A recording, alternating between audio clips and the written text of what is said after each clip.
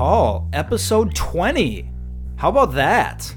I feel like that's relatively significant, wouldn't you say? I mean, yeah, 20 episodes, people are listening. People don't seem to hate it. It's kind of like... We've only got one star. I know.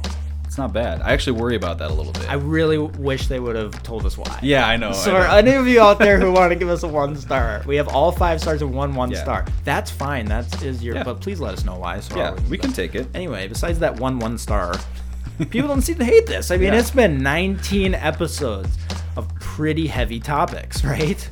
The history of race and patriarchy, different types of discrimination and inequities, our own experiences in our personal lives and in the workplace of racism and how we've perpetuated it and how we try to dismantle it. We talked about white supremacy and the dominant culture.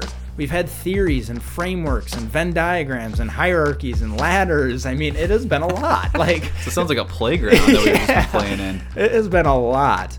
And repetition and revisiting information is really important to retaining that information. And that's how my mind works. I have to read and look at stuff multiple times. So we thought, because we've had so much information and in recognition of our 20th episode, that we'd have a recap episode. Let's revisit a few of the topics that we've discussed and things that have stuck out to us. We can identify where we have grown and what we still want to work on.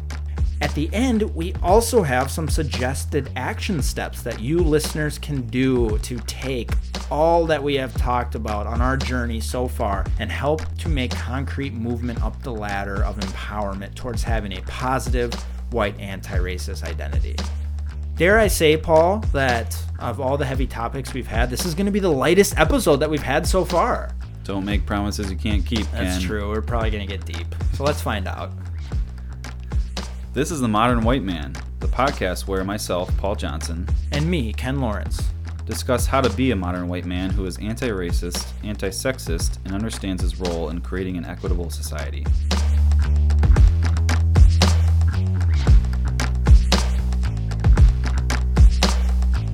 All right, first I would like to start this recap episode out by expressing some gratitude. So thanks to you, firstly, Paul, for doing this with me and all of the engaging, challenging conversations. You know, this process really strengthened my understanding of the importance of working with others through the tough subjects and not having to do it all on your own. You know, having others who are working towards being anti-racist in my inner circle, really seeing how important that is. Someone who I can trust with my questions and doubts, because we all have questions and doubts, right? And even all the times, Paul, when you and I will text each other about different situations, we're like, hey, what about this? Did you see this? What are you thinking about this? And I've seen the importance of that. I really hope our listeners can have others like that in their inner circle on their journey. And also, if you don't, if you're like, man, I wish I had a white guy to talk to, I really don't, that's trying to work on this, let us know.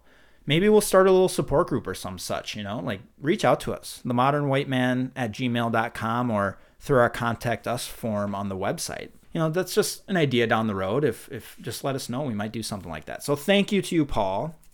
Thank you to you, Ken. I got to add that in quick for starting this. There's no way I would have ever started this, and you've done an incredible amount of work.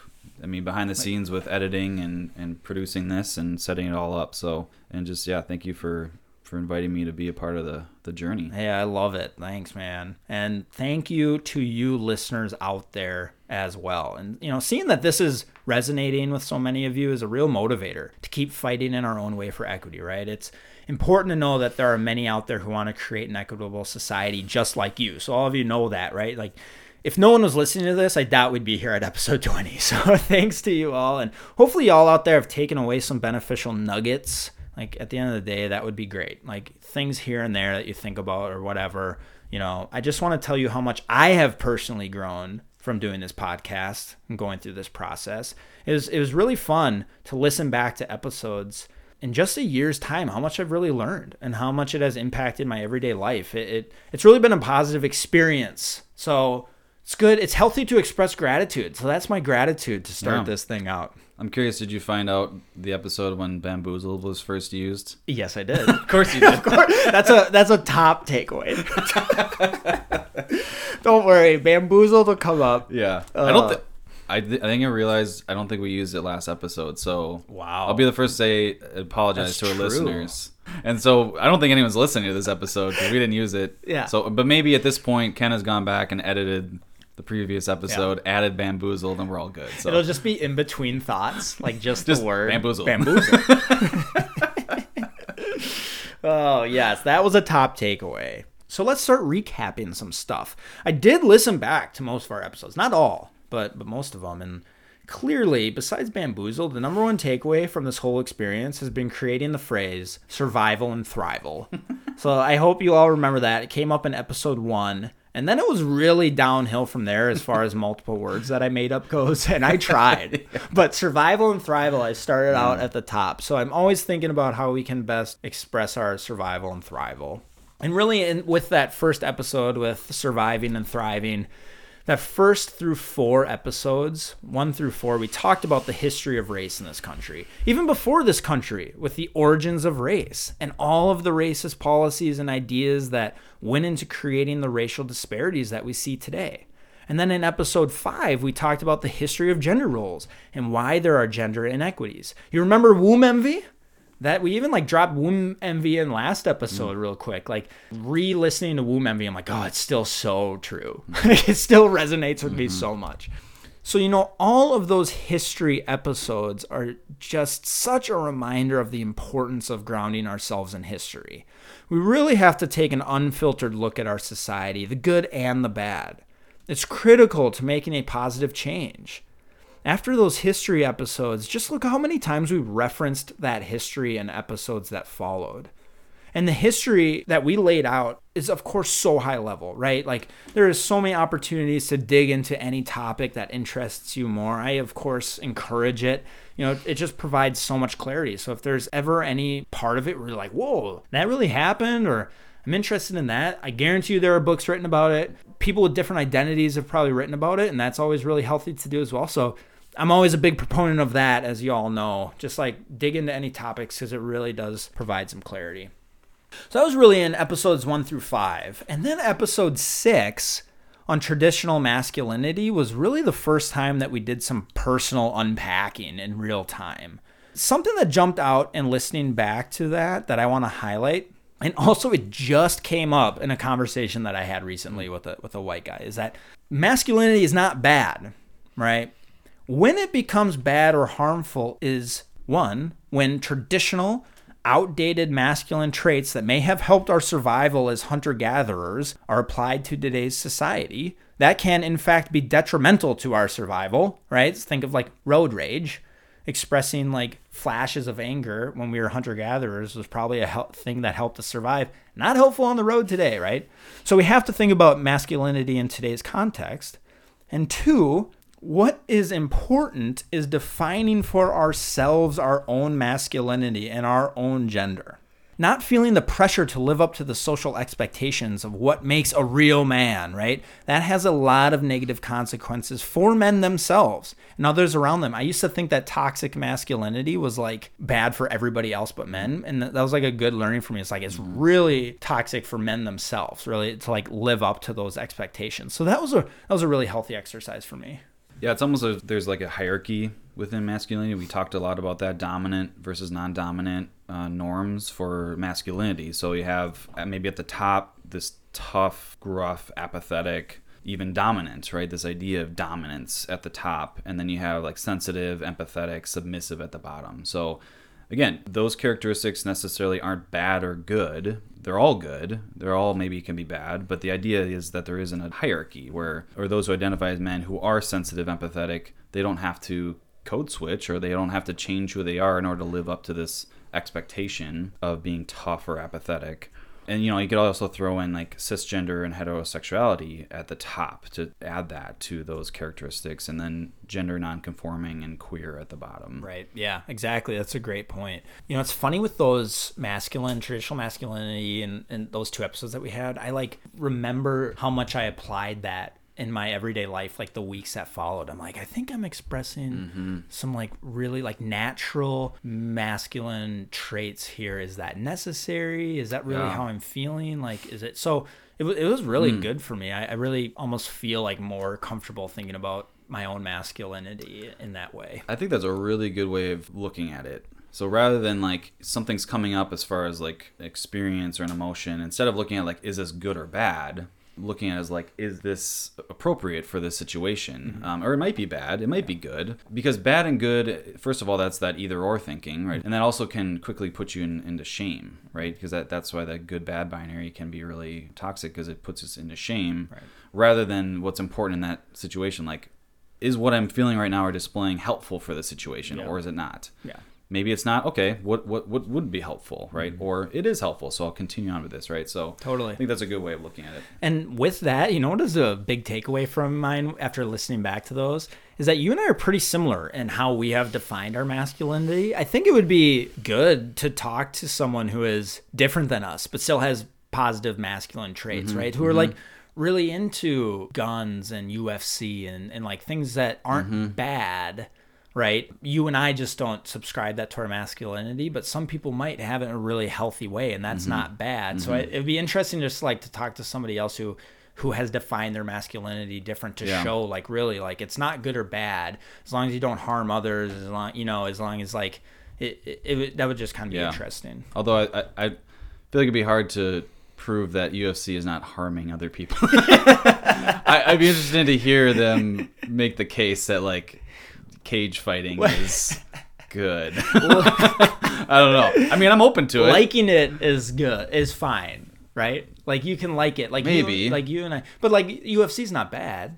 You can definitely make that argument. Yeah, I'd be open to right? it. And that's because my mind right now is going good or bad. I'm like, prove me wrong, right? But it's I think, and maybe that's even a thing to strive as men too, because I think that's a traditional male characteristic, like, prove me wrong, show me the data. Yeah. I'm not budging unless like you make a compelling argument. Yeah.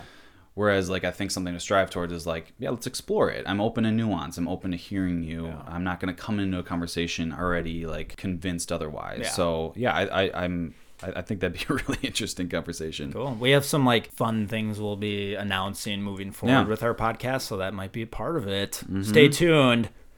All right, and then like my second thing as I listen back is in episodes 7 and 8, we talked about culture, and I really benefited from those 2 episodes on culture. Listening back to where I started at the beginning of episode 7, I was having an extremely hard time thinking about my culture in a positive light because I always threw a race caveat on there, and it deflated my sense of a positive personal identity that my culture was giving me. It really forced me to think about defining my own personal culture. And yes, my cultural roots that you and I both shared, it's important to know where my family and I came from. But I also had to define what my culture was today, and I attempted to. And it really came down to like a lot of Minnesota things. You remember like the hockey stuff and lake life. And then instead of putting the race caveat on all those things that define me, I recognize the impacts of my race on my identity. Our group membership is an essential component to our identity. We've talked at length about that. I mean, that's kind of like the basis of why we're doing this. But it doesn't negate my culture and things that I value about how I was raised and the things that give me joy and the way my family and friends exist. Like, I don't want the parts of my Minnesota culture that bring me a lot of joy to be seen as white, right? We talked about that, and like, that's where policies can come into play. Like, I really want policies to allow access to those things for anyone who wants it, of anyone's identity, right? Like, that's my aspiration. We talked about talking about it in an aspirational way and how healthy that is. And really, like, defining and connecting with one's culture is really important and necessary for a sense of belonging. That has been a big change for me. I can tangibly feel a difference. Like, it was almost like, I almost like forgot. I was like, oh yeah, I really was struggling with that, because like going through the process and defining it, I feel so much better now. And now I'm like, I don't really feel guilty about loving hockey and loving these things. Yeah, so that was a really good one for me.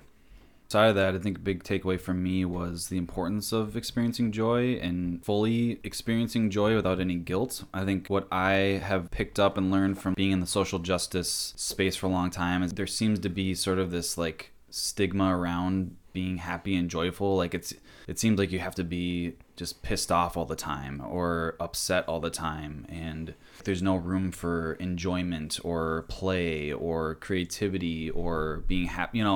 It almost seems like that's seen as a waste of time. Like, we don't have time to like hang out and enjoy each other's company or do fun things. Like, there's work to do. And I understand the tension there. Like, and I see, especially for white folks, the guilt that can come in. Like, how dare we float in the lake when like people are dying, right? Because of race. But I think there's a lot of there is a lot to be said of joy and happiness and those positive emotions that keep us sustained in the work. Yep. And like we talked about how it can feel almost selfish, like you're saying, to find joy and to not always be thinking about other inequities or others who are experiencing discrimination, when in fact it is actually more selfish to have guilt and shame because we put the energy on ourselves.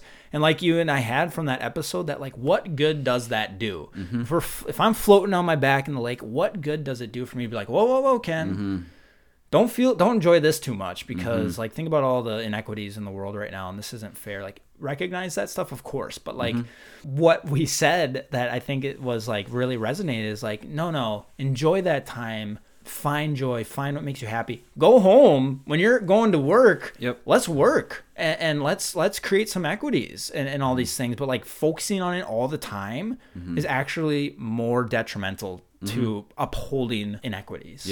And in that, one of my biggest takeaways from all this conversation, and for me, and we'll talk about the ladder of empowerment later, but getting out of guilt and shame is differentiating between guilt and shame. I probably said this ad nauseum throughout the podcast, but that distinction between guilt, which is this is a bad thing, versus shame, I am bad, right? And probably quoted Brene Brown a million times, but she says that, and she has an episode around saying that shame actually is a tool of oppression. And I really agree with that. Shame really just has no place, period. But guilt is a motivator. Guilt is something, it shows that we have a conscience, right? It shows that we have morality and ethics. Like, it's a signal like, okay, yeah, I do care. There is something bad happening here. I can do something about it. However, I am not a bad person, right? I am still lovable. I still deserve forgiveness. I still deserve joy and happiness, right? So that is a huge takeaway for me, and hopefully for a lot of folks out there who struggle with that. That's great.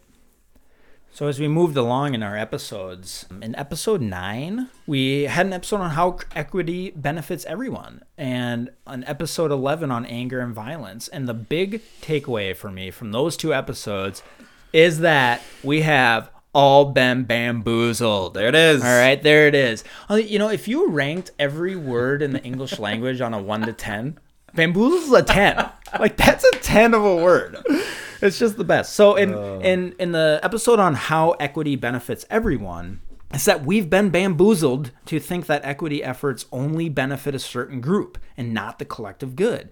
We gave examples of how equity helps everyone through the economy, the education system, the criminal justice system, and representation and voting.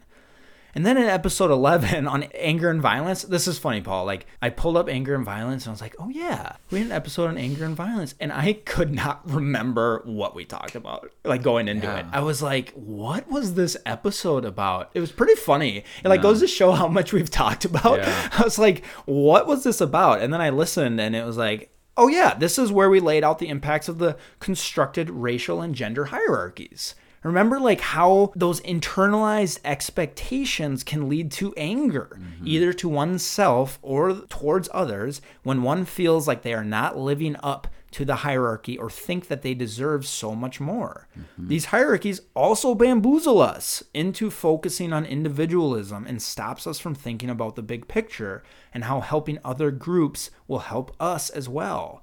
And that's where you gave the last place aversion example, which I've thought about a lot lately, which is really good. And that came from... Mediocre. Mediocre, yes. Right? Mediocre. Did that come from Mediocre? Yep, it did. I'm going to get it pronouncing it Ijeoma Oluo. Yeah. I believe. Okay. Yeah. That was really good. Like, we talked about how the 1 through 5 example that we talked about, it's like, okay, you can give money to people, and everybody gave money to the people below them except for 4s. They gave money to people above them because they wanted to keep that separation so they weren't in last place. That was a really helpful conversation. Yeah. So the other thing, the plan with anger is, and the feeling of not living up to expectations, that intersects with the dominant cultural norms for men of like, you get over it, you hold it in, you don't reach out for help, right? And we see that in not a lot of men reaching out for help for mental health, and then it builds up to the point where it comes out in violence. That's right. And you said like how anger is an acceptable response for men, right? Where like sadness is less, it's just like the norm, the cultural norm of what men can express. Anger's okay. Like that makes sense. And it's that norm mixed with the hierarchies and the expectations that anger's okay, and then anger can lead to violence, and and again, like sometimes an anger response is totally normal, right? Like something happens to you, like you get angry, like there's nothing wrong with that. Right.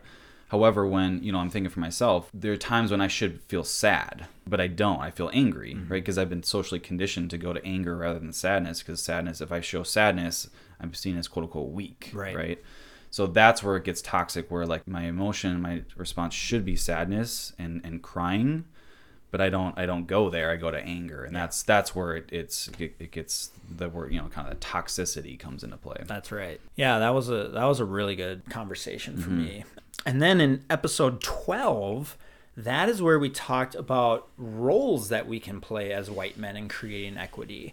And that is where you shared the social change ecosystem. One of the big takeaways is that we don't have to do it all, and in fact we shouldn't, right? We mentioned quite a bit how racism and the depth of how it is seeped into our minds and society makes it extraordinarily complex. It's hard to grasp. It's easy to feel overwhelmed. It's easy to feel helpless. And we need to think about what our personal strengths are and realize that we can, in certain areas of our lives, in fact, make a difference without personally solving racism, right? We discussed how it feels liberating to find the right spot in equity work for ourselves and to stop feeling like it's not enough. Remember that idea the episode came from? I was having a beer with a friend, and we were talking about racism, and he was asking these questions, and at the end he was just like, oh my God, it's just, I'm not doing enough. And it's just like, that's not helpful. Like we talked about one, and like, don't think about, you have to solve all of these problems. Like identify the areas where you can do something, or else you will feel overwhelmed. Yeah, my big takeaway from roles that we could play too, just thinking about the identities we hold, is we have so much power, for good and for bad, right? And that's always why I've been interested in leadership, right? Like, how can you leverage that power for good? So it's just something that we can always fall back on as white men, is like, we have that power. It's important to note, though, this is a perceived power that's based off of the dominant norms that we've talked about. It's not inherent power, right? So we've been conditioned to believe, though, that like, as white men, we have this power because we're white and because we're cisgender men, right? It's perceived based off of socially constructed caste system, right? So totally. However, that being said, it's there, right? So how do we use our voice to advance DEI initiatives, like in the workplace? How do we amplify BIPOC voices? But the challenge is, and I don't have the answer yet, I don't think we've figured out the answer, and there's probably the answer, but how do we also make sure that when doing that, we don't center ourselves, we don't take over, which is something that, white men, we feel entitled to do, or the urge to do. And then also, how do we avoid saviorism? This is just so difficult and so nuanced, and I don't know how to do that. And I'm sure that even if I feel like I figure out how to avoid saviorism, I'll still be acting as a white savior, right? So it's, I think, impossible to avoid in some way, but really important to consider. And yeah, I feel like to answer these questions comes through relationships. So when you're doing this work with people, whatever that, in the community, at workplace, it's about figuring it out within relationships and just keeping a lot of self-awareness and humility throughout the process. Yeah. Do you remember we had an episode on leadership? Episode 13. I was like, oh yeah, we had a whole episode on leadership. That was a really, like, that one was helpful for me too. And like, we pulled from, you have you have a master's in leadership, and it was really good to have that conversation with you, which was really helpful for me. And through that episode and listening back, I realized how important it is to have a definition of leadership, especially as white men, to think about ourselves as leaders moving forward, to be equitable, to create equity. A recap of the definition that we laid out. Leadership is a process of social influence which maximizes the efforts of others towards the achievement of a goal. Now, the first thing to pull from that definition is the fact that leadership is not a title, it's a process. And a process of influencing others, and that it's always towards the achievement of a goal. So the goal part is really important. We really talked about that. Like, a way to be equitable is to ask, who is making the goal? Some goals, of course, can be a personal goal and you're influencing others and maximizing their efforts around that. But like things like in the workplace and equity, ensure it's not just a room full of white guys creating a goal, right? Like who has input? Is the culture one in which everyone can share their opinion, right? And so this definition can be helpful for us to see ourselves as being a leader in different aspects of our lives. I've thought about, myself in the workplace, just having that goal piece has been really helpful for me. We can't just create these goals and benchmarks without the opinion of people of all lived experiences, identities, races, cultures, right? Like, and then once we have that, like, what can you do to influence others? It was that really is being a leader. Like if you can get people, and like you said in the episode, like you also have to have followers, right? And like, or like people that are like, yeah, let's work towards this goal. And so, yeah, that was a really helpful one for me as well. Yeah, and I like you point out that is the culture one in which everyone can share their opinion. That's really, really important because it can be easy for us to like bring together a super diverse group of people in a room. Say, all right, I checked that box. Lots of diversity in the room. Checked another box. I asked for everyone's input, right? But a bunch of people didn't say anything, right? So like I just went ahead with what my idea was. Like, so you could say, I checked the boxes. I gave everyone an opportunity to speak, but they didn't. So that's where you need to be asked, did you create a culture in which it's safe to give your opinion though? That's the harder work. You can check some of those easy boxes, that's the difference between like diversity and inclusion, right? Like right. Have you created an environment where people can feel safe to share their opinion freely and honestly, right? And did you actually allow space to people give their opinion? Or you just say, hey, anyone got any ideas? And you give them like a half a second. Right. Oh, no, nobody put their hand up. All right, we're going to go forward, right? So there's so much more to it, to creating inclusion and making sure that everyone's voices are heard. I also, one of my takeaways was thinking about leadership. We need to deprogram ourselves from seeing leadership from a scarcity mindset, right? So in other words, like there's room for more than one leader. There's room for lots of leadership, like the process of leadership within something going on. Because not only is it unsustainable for there to be just one leader, but we get into a dangerous territory of power hoarding. Yeah. Right? Like that, all that power is on that one person or that one group of people. So that's why I like your reference to equity, right? Having all stakeholders at the table, making sure that one or two people don't control the conversation or decision-making process, and ensuring that the outcomes of the decision is equitable for everyone, right? So it is a process, right?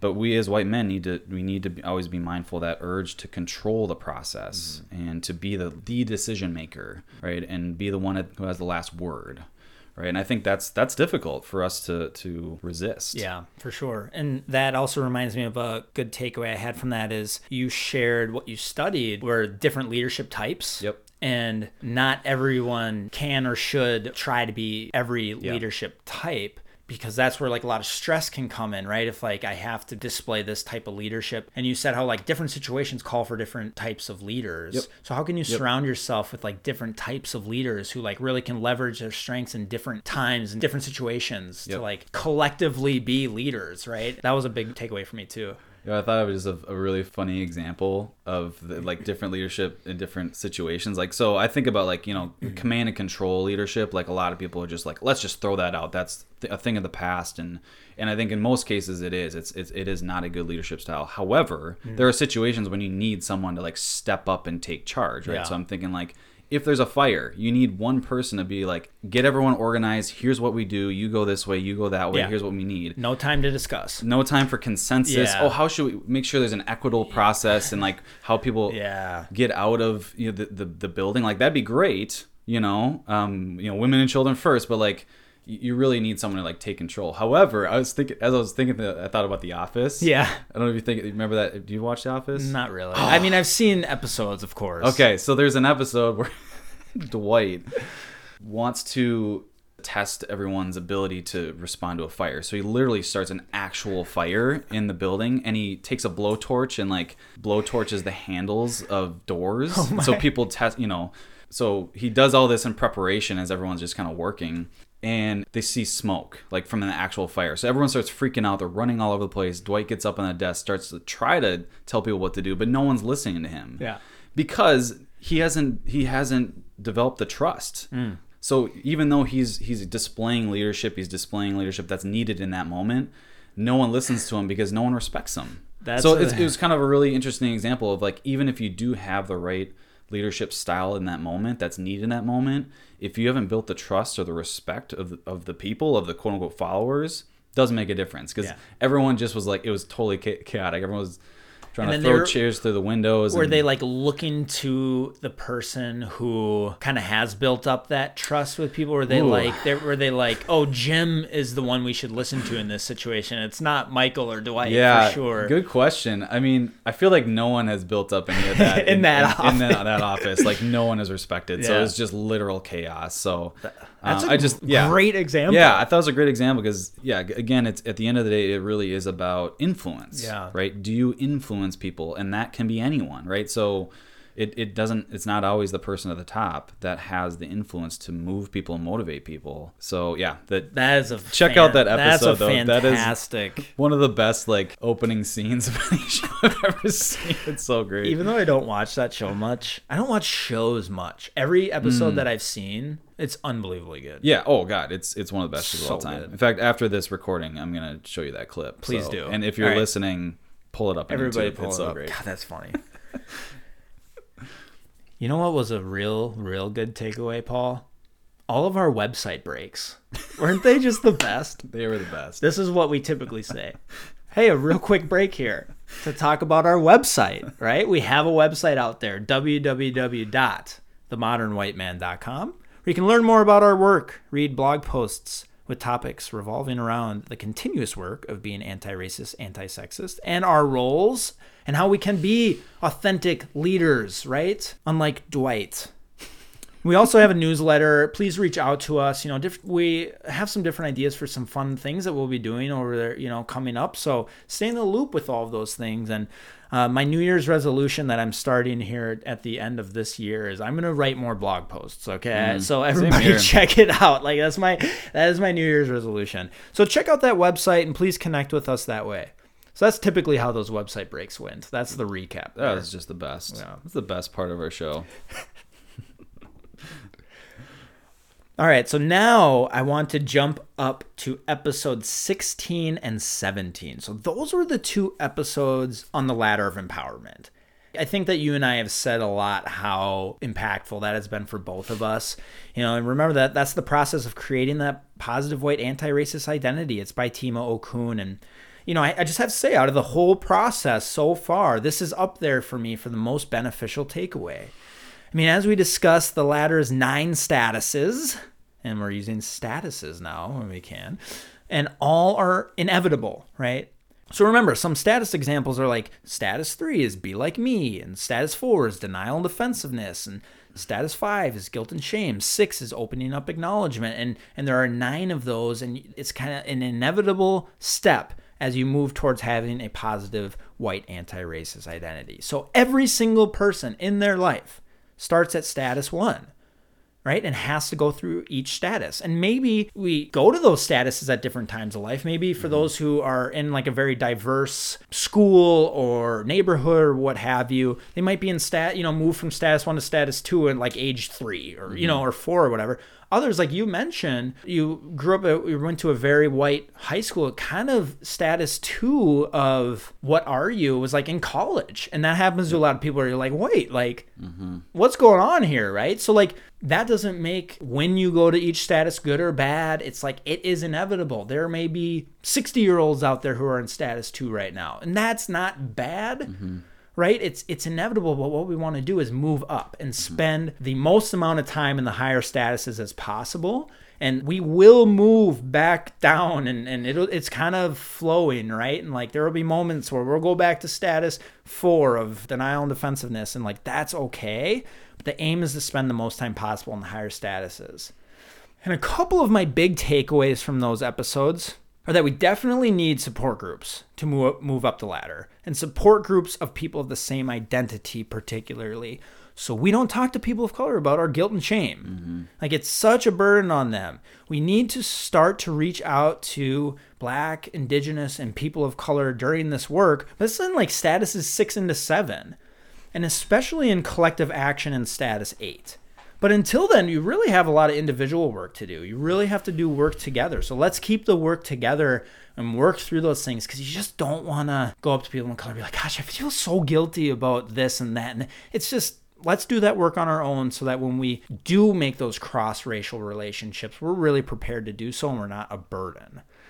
And then the other big takeaway for me from this ladder is that it has honestly resulted in me giving other white people more empathy and compassion. All of us white people are extensions of one another. We have all been bamboozled. We all have these hierarchies that have been seeped inside of us against our will. This lens has really given me more of a connection to others. It has helped me see everyone's humanity. In different situations, I am now able to say, hey, that's like a status 3. Like, this is how I think I should address this, and address it with compassion. Yeah. Yeah, that was the ladder of empowerment just was transformational for me. I mean, it helped me see the light at the end of the tunnel, I guess, or that there is a tunnel to go down. I think I mentioned that in the episode, just like it felt like I was just like wandering around in a forest, not knowing where I was going, and it felt like I was just stuck in guilt and shame. It's like kind of this like depression, like I'm just not getting out of this. This is just the way it is. Mm-hmm. So it was just really empowering, which is, the title is apt, right? Yeah, totally. Empowering that there is a way forward, and that there's a better way, and there's community too. I think it's isolating in a lot of ways, and I think white supremacy or racism, all these things, I think this individualism as a characteristic, like that, it wants to isolate us, and so I think like things like shame, things like cancel culture, like creates that division, isolates people. And although it's so tempting to shame, like not only ourselves but other people, to cancel other people, like it's really tempting because we've been conditioned like that's how you address harm, is punishment. And like think about the criminal justice system, you isolate people in cages, right? And like somehow we think that's gonna help them, but clearly if you look at the data, it doesn't. It makes things worse. So yeah, I think that the latter just really emphasizes community, it emphasizes compassion, it emphasizes being kind to ourselves and other people, and it's refreshing, to be honest. Yeah, totally. Like to see there's a better way. Yeah, I couldn't agree more. And then, finally, episodes 18 and 19, which was really helpful for me too. And we don't really have to do a huge debrief here because they were so recent. But we talked about white supremacy and dominant culture, right? And honestly, those ones were challenging, but like in a positive way. It was a positive challenge. And like we always preach, do the work. It was a lot of work for us to really think about that and like how we want to frame it up. And, you and I in our own individual lives, we're laser focused on equity in the workplace, right? Like it's just the way that how we're passionate to kind of create equity and leverage our own strengths in that way.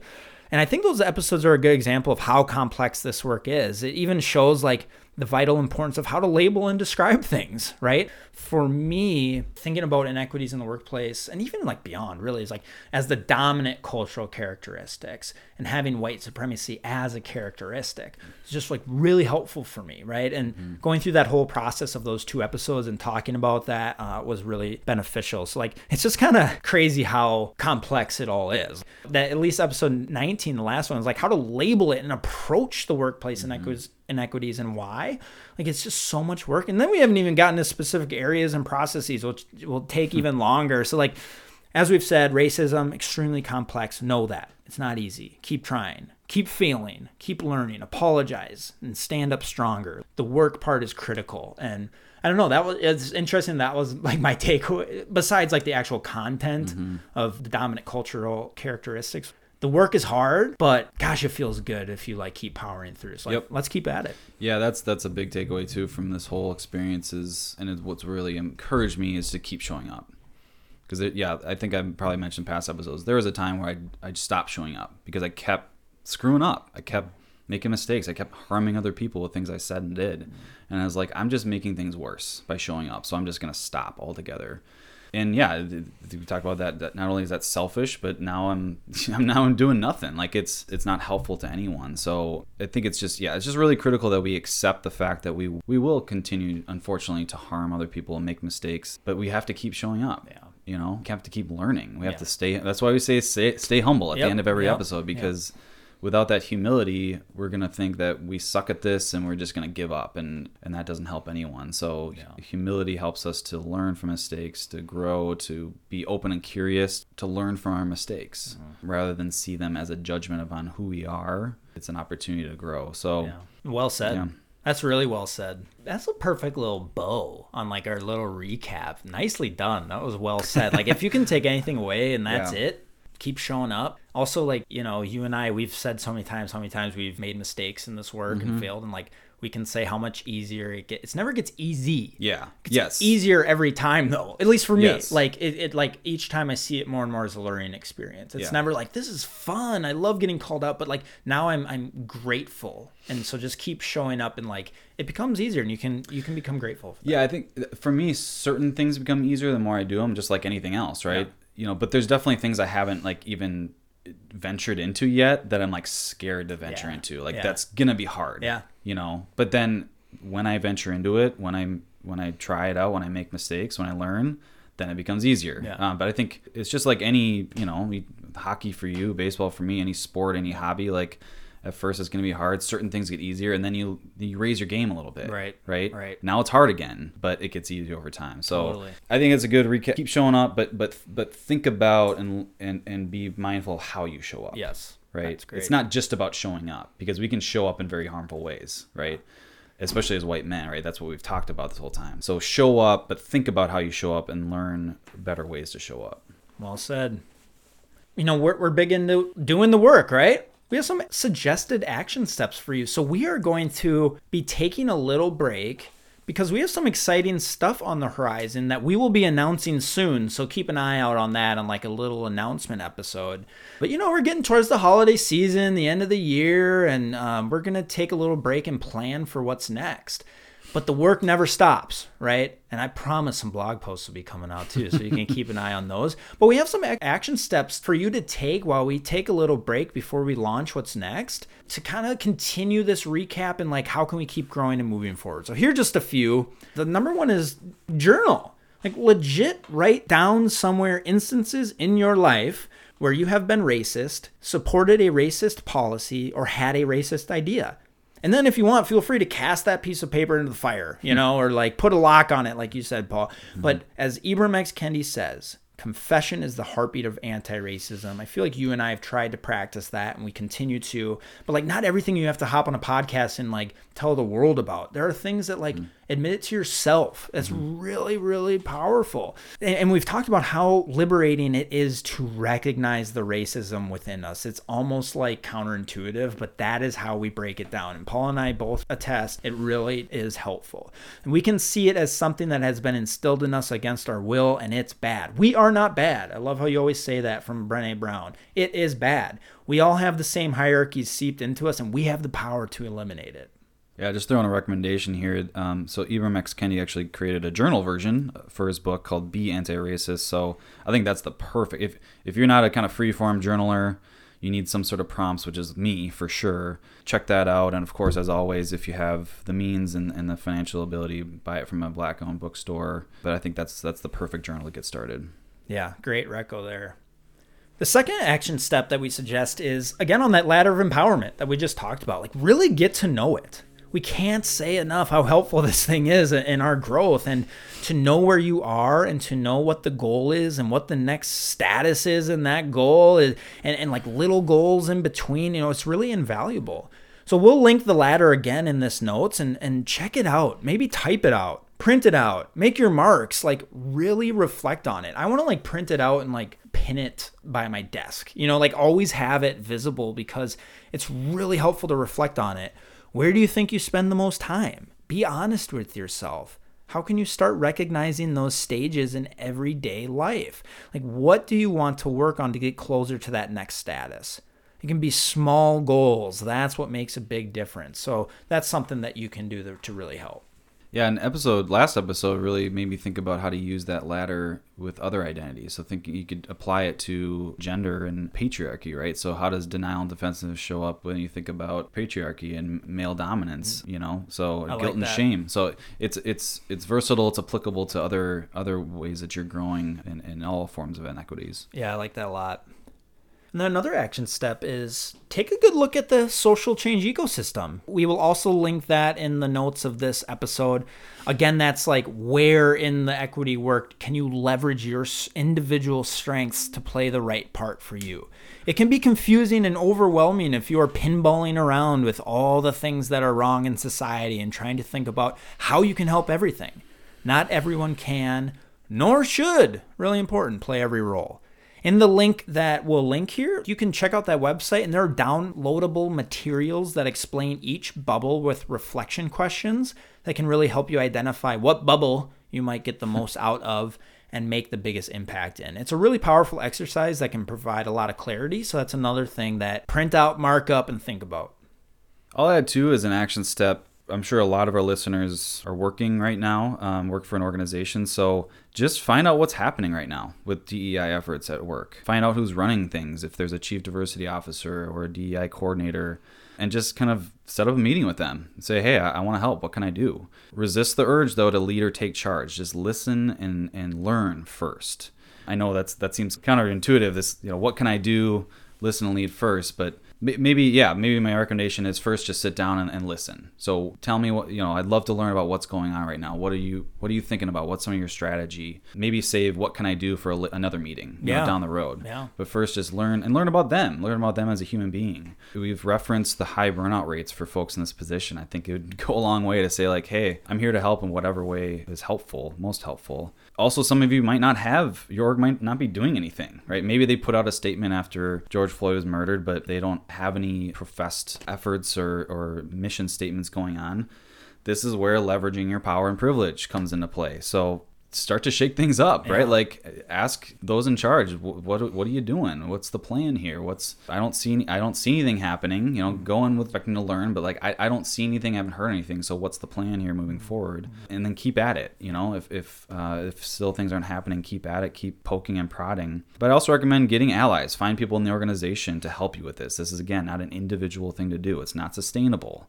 And especially for those of us who are white, there's that temptation to be like, this is hard, I don't want to do it anymore, right? So we stop, right? Or I'm not getting anywhere, so I'm just giving up, right? So, but if you have allies, people to hold you accountable, just to shake things up, and that's what's going to happen. Like, you're going to ruffle some feathers. It's inevitable. I think we all have to accept that. And there's a way to ruffle feathers in like a good way, right? Like, you don't have to go in and be like, this is a racist institution that is displaying dominant cultural characteristics in every corner, right? Like, you don't have to do anything like that. Like, just ask the right questions. And again, like, if this is episode 20 for you, if you've listened to the majority of our episodes, like, you've done a lot of identity work, and go in and be humble and ask questions, and like, you'll ruffle feathers, but it doesn't mean let's go in with, you can guns go in a-blazing. and guns a-blazing, because that won't help anybody. So that's a great one. So that's good. The individual work, it never ends, right? Let's keep at it. And we'll stay in contact with us. Sign up for that newsletter again, because it'll be a bit until you hear about what's next. Well, you hear about what's next somewhat recent, and then we'll come back and we'll continue this work. So thanks again to you all for listening. 20 episodes is pretty cool. So until next time, let's keep learning. Stay humble, and let's do the work. Thank you for listening to The Modern White Man. Please connect with us on our website, themodernwhiteman.com, where you can learn more about our work, read blog posts with topics revolving around the continuous work of being anti-racist and anti-sexist, and subscribe to our newsletter to stay in the loop with various relevant topics and future ways to get more involved. As always, if you're enjoying this podcast, please subscribe, rate, and share, both individually and on social media. That's how we get the most traction. After all, the more white men that have these conversations, the better.